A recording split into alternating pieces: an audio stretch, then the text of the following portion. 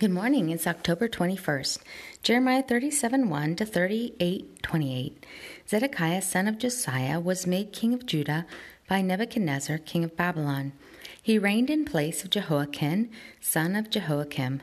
Neither he nor his attendants nor the people of the land paid any attention to the words of the Lord had spoken through Jeremiah the prophet.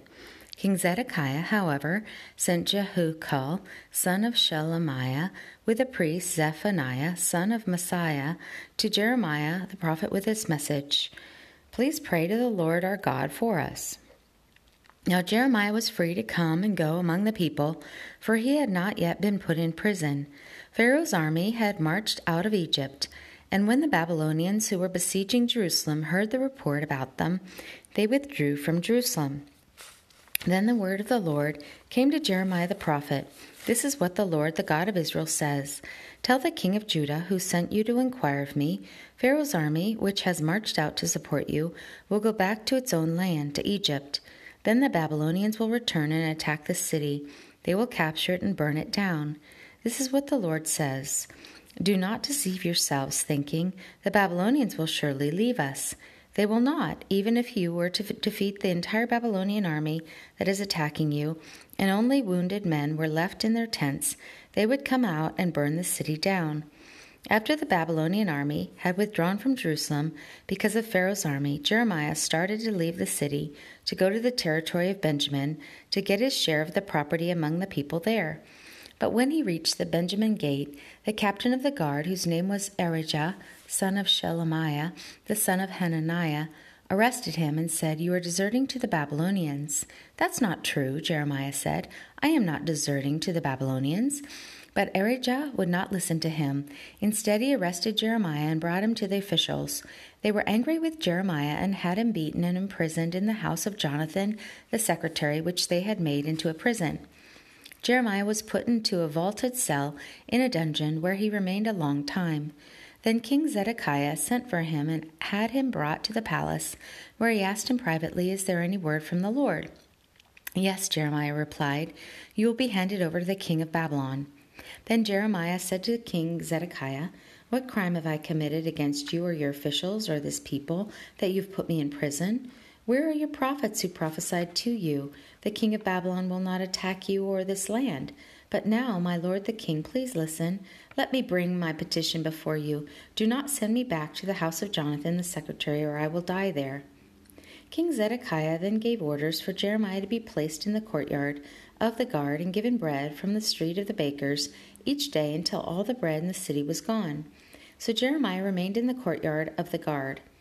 Shephatiah, son of Mattan, Gedaliah, son of Pashur, Jehukal, son of Shelemiah, and Pashur, son of Malchijah, heard what Jeremiah was telling all the people when he said, "This is what the Lord says.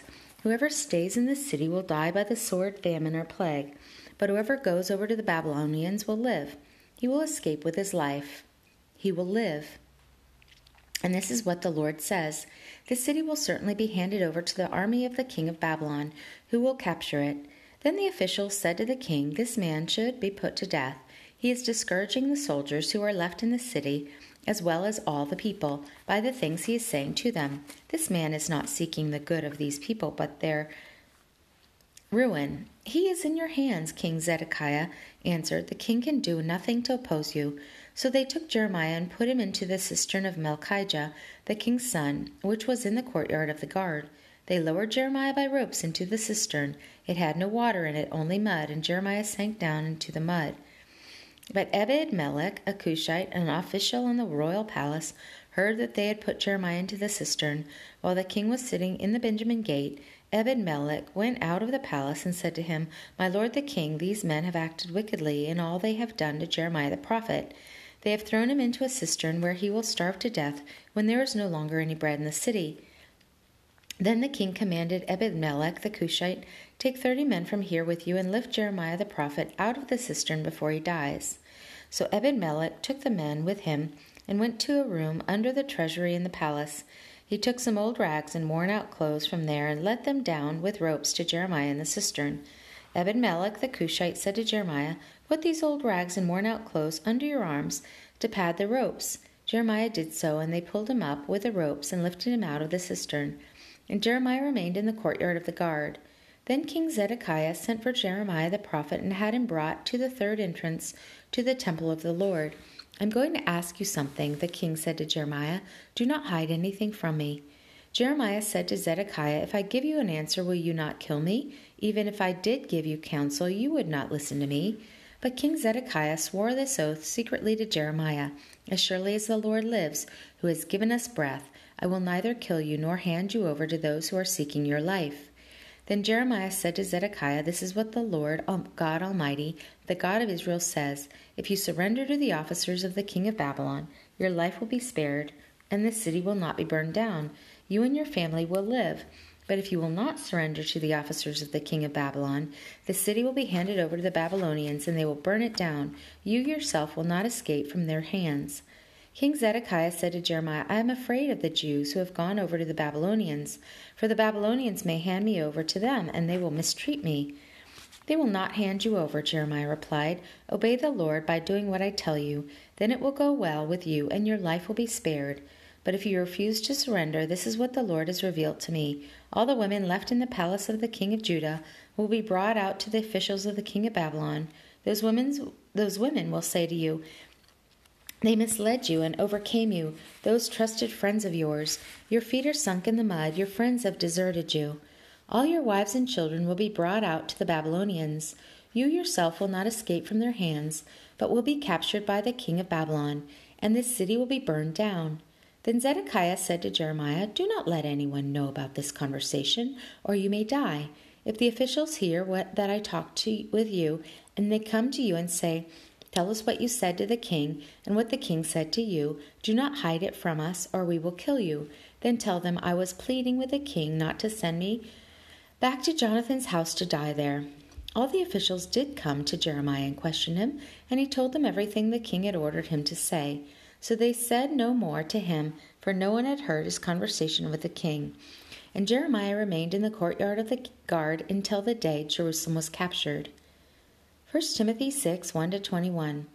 All who are under the yoke of slavery should consider their masters worthy of full respect, so that God's name and our teaching may not be slandered. Those who have believing masters are not to show less respect for them because they are brothers. Instead, they are to serve them even better because those who benefit from their service are believers and dear to them. These are the things you are to teach and urge on them. If anyone teaches false doctrines and does not agree to the sound instruction of our Lord Jesus Christ and to the godly teaching, he is conceited and understands nothing. He has an unhealthy interest in controversies and quarrels about words that result in envy, strife, malicious talk, evil suspicions, and constant friction between men of corrupt mind, who have been robbed of the truth and who think that godliness is a means to financial gain. But godliness with contentment is great gain.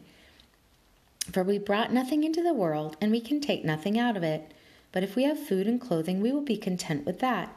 People who want to get rich fall into temptation and a trap, and to many foolish and harmful desires that plunge men into ruin and destruction.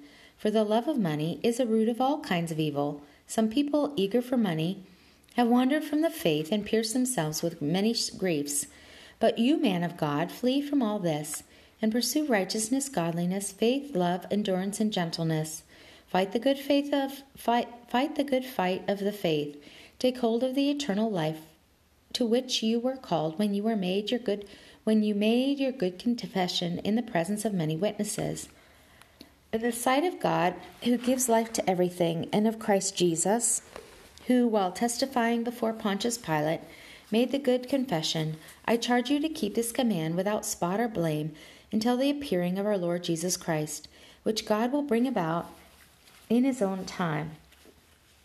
God, the blessed and only ruler, the King of kings and Lord of lords, who alone is immortal and who lives in unapproachable light, whom no one has seen or can see, to him be honor and might forever. Amen. Command those who are rich in this present world not to be arrogant, nor to put their hope in wealth, which is so uncertain, but to put their hope in God, who richly provides us with everything for our enjoyment. Command them to do good, to be rich in good deeds, and to be generous and willing to share.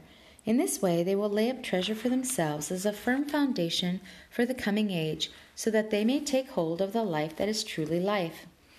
Timothy, guard what has been entrusted to your care. Turn away from godless chatter and the opposing ideas of what is falsely called knowledge, which some have professed, and in so doing have wandered from the faith. Grace be with you. Psalm 89, 38-52. But you have rejected, you have spurned, you have been angry with your anointed one. You have renounced the covenant with your servant, and have defiled his crown in the dust. You have broken through all his walls and reduced his strongholds to ruins. All who pass by have plundered him. He has become the scorn of his neighbors. You have exalted the right hand of his foes. You have made all his enemies rejoice. You have turned back the edge of his sword and have not supported him in battle. You have put an end to his splendor and cast his throne to the ground. You have cut short the days of his youth. You have covered him with a mantle of shame. Selah. How long, O Lord, will you hide yourself forever? How long will your wrath burn like fire? Remember how fleeting is my life. For what futility you have created all men. What man can live and not see death, or save himself from the power of the grave? Selah. O Lord, where is your former great love, which in your faithfulness you swore to David? Remember, Lord, how your servant has been mocked, how I bear in my heart the taunts of all the nations, the taunts with which your enemies have mocked, O Lord, with which they have mocked every step of your anointed one. Praise be to the Lord forever. Amen and amen. Proverbs for today is 25:28. Like a city whose walls are broken down is a man who lacks self-control. The word of the Lord. Thanks be to God. Walk with a king today and be a blessing.